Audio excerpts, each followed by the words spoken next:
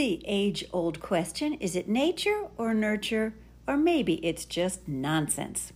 Hello, this is Laura Pareca, and I'm coming to you from sunny Las Vegas, actually Lake Las Vegas.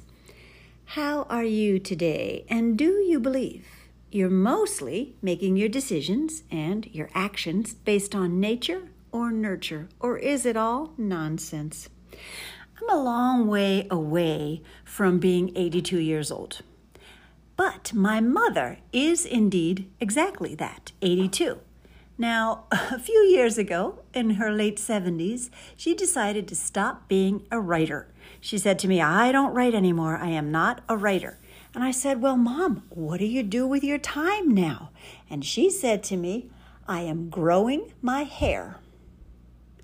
Now, you might laugh, but she actually had activities she said she was doing to grow her hair. She said she would massage her scalp and lie on the bed with her head hanging over the side. So she did indeed have a plan to grow her hair. Now, we often do things or don't do things in our lives and blame it on either nature or nurture. It's either what we were born with, like our genetics, our IQ. Some people think it is permanent based on, how smart our parents were. Other people think, no, it's the environment. Take two twins and take one of them, have them grow up in a good environment with lots of resources, and have the other grow up in a terrible environment where everything is negative and not towards their growth and development, and watch the difference. You know what? Nature, nurture, nonsense. Sometimes your activities have nothing to do with those. It is none of the above. I am not 82. I am a long way away from that. But if I were 82, I might be worried about getting old, except that I have two friends that are both 91 each, not combined. A lot of my friends will say, my colleagues and I have 110 years of experience combined. We are not combining. I have a friend who is 92 named Bonnie, and another friend 91, and another friend who is 91 named Greta.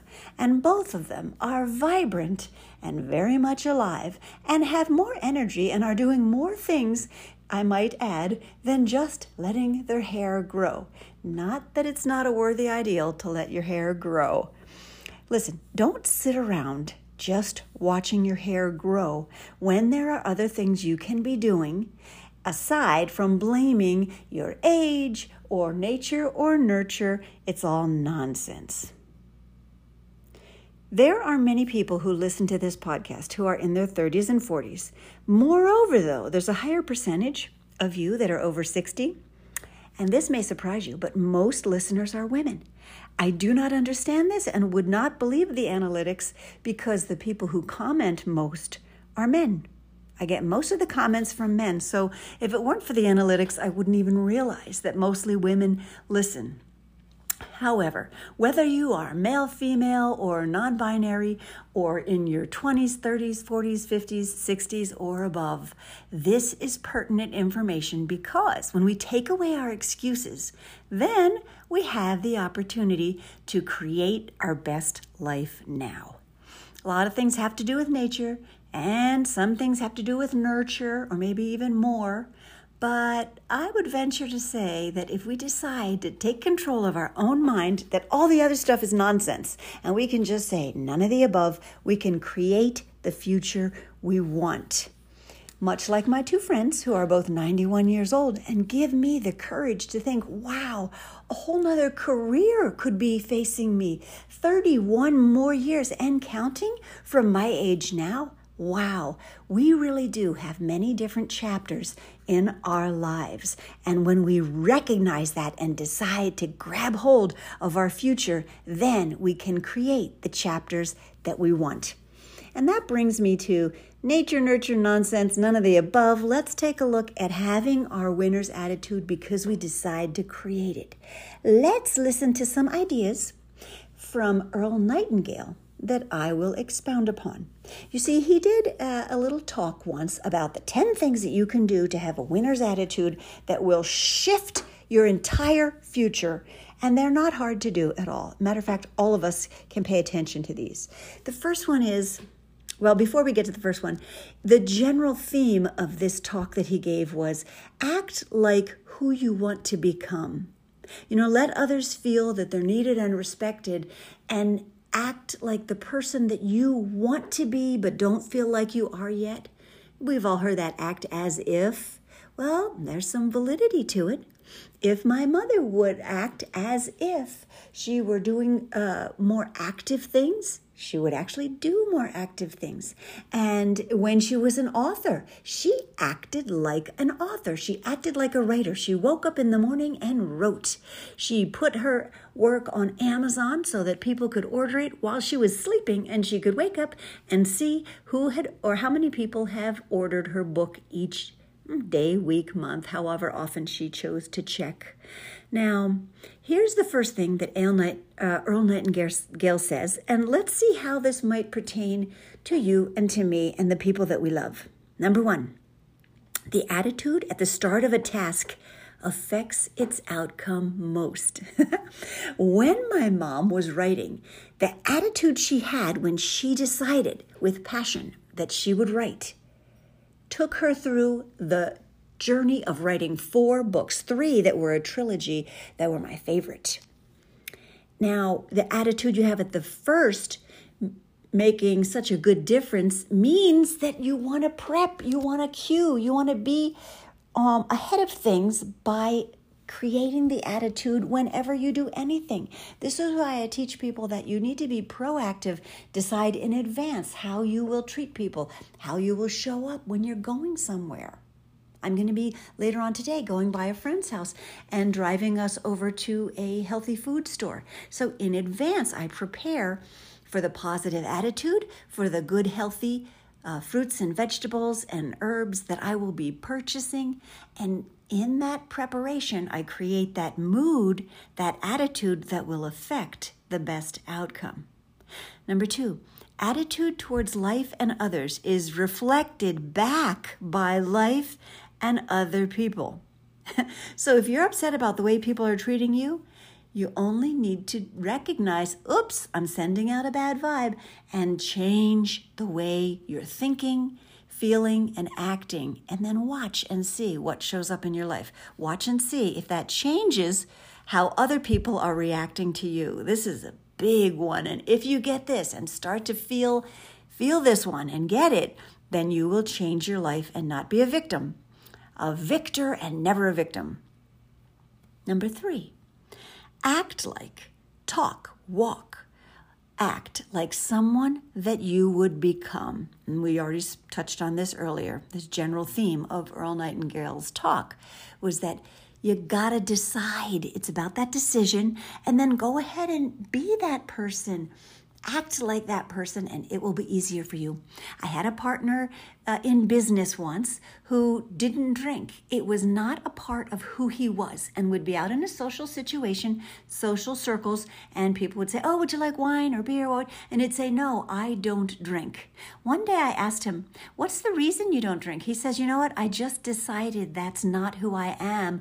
One day early in my life, when I was around a bunch of American servicemen back in South Africa, and they were all drunk, and I just decided that is not me. So part of who he was just not a drinker. He decided it and started acting, walking, and talking like that, and he became that. It was a part of who he was. He never had to feel like, oh, I'm missing out because I don't get to, because I have to be disciplined. That wasn't it at all. It was who he was. Number 4, your mind holds only one thought at a time, so make it positive. Now, you can't be negative and positive at the same time. You can hop back and forth. Believe me, I've done it. But most of the time, if you can catch yourself going down that negative road, you can turn it around. If you start to complain, stop and look for the silver lining. If you want to describe in detail some problem or challenge you're having in an attempt to resolve it, catch yourself and stop and start looking at what is good in the situation. Your mind only holds one thought at a time. Make it a good one. Number 5, the higher up you go, the nicer people are. All of my childhood, I was brainwashed to believe that that wasn't true. I was told that wealthy people are evil and bad and mean and will put you in jail if you do anything they don't like. And I remember getting my first real job as a classroom teacher, and I walked onto the campus ready to teach second grade, and in the office, the secretary sitting behind the desk, to me, seemed like the enemy. Be careful. Be careful what you say in front of her or do, because she's straight, and straight people will put you in jail. And then I thought to myself, as an intelligent, sentient being, wait a minute, you know what? I have a feeling that that's BS. Your belief system, which it definitely had been mine, the way I was raised. And I decided, you know what? I don't really think that's true. I am going to change what I believe. And so I decided to begin at that moment to change, to believe that people in higher positions like the principal, and if you ever meet anyone who is of a different social status than you, a higher one, do not think, oh my gosh, I'm just so worried or nervous in front of them. They're going to be nice to you in general. At least that's been my experience and Earl Nightingale's experience. The higher up you go, the nicer people are. Number 6, people's deepest desires are to be needed and appreciated. Give it to them. Think about the people in your life right now. When's the last time you let them know that you love them?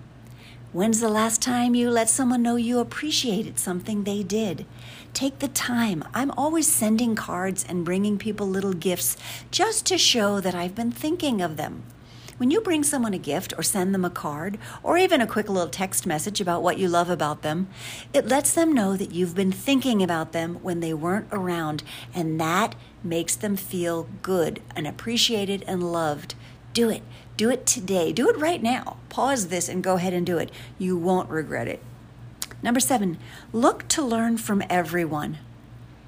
Our nemesis, our haters, because haters gonna hate. Even though the haters are gonna hate you and do things bad to you, look and learn from them. You can learn from people that give you more angst than those who don't. You can learn more from those people. They are your teachers. If you look at everyone as your teacher, you'll have the opportunity to grow and learn and live your best life now. Number 8, don't talk about your problems or your ill health. I must focus on this one. So many people, so often, spend so much of their time talking about what's wrong, and they wonder why bad things keep happening or their health keeps being poor. I would agree 100% with Earl Nightingale that we need to not talk about our problems. The only time it's been helpful to me is asking somebody their advice. Perhaps they might have a solution or something I didn't think about, a little tactic or strategy that would help me with something, in which case it has been good to mastermind with others. But complaining just to have someone say, yeah, you're right, is putting you in a poor position indeed. Don't talk about your problems. Number 9, act confidently. I have confidence in sunshine. I have confidence in rain. I have confidence that spring will come again. Besides what you see, I have confidence in me. Have confidence in yourself and act more confidently. Here's a trick. Put your hands on your hip like Wonder Woman and make that stance where your shoulders are back and your head is held high. In a few moments, you will start to feel more powerful and more strong. Just holding your body in a stronger stance makes you feel stronger. How about that? Act confidently. And number 10, drum roll please, treat everyone as if they are the most important person. The most important person? Everyone? Reminds me of a song when I was a classroom teacher. The most important person in the world to you is you, and you hardly even know you. The most important person in the world to you is you. Come on, I'll show you. And the song goes on to help the children realize they are an important person and they need to see themselves that way. So while Earl Nightingale is talking about everyone else, he's really including you in that.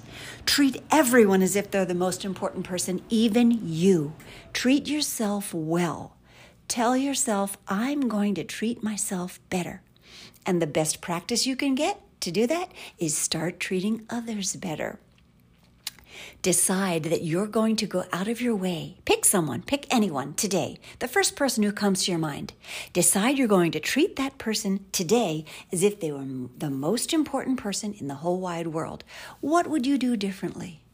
Do something kind and see what follows. Now, Earl Nightingale says to take 30 days to do this little test and act as if.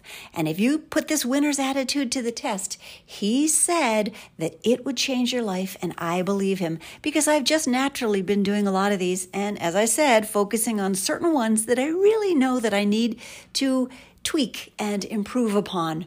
I hope that you don't just sit around watching your hair grow and that you come up with things that you can do to not only make this world a better place, but to help you to live your best life now. Bye-bye.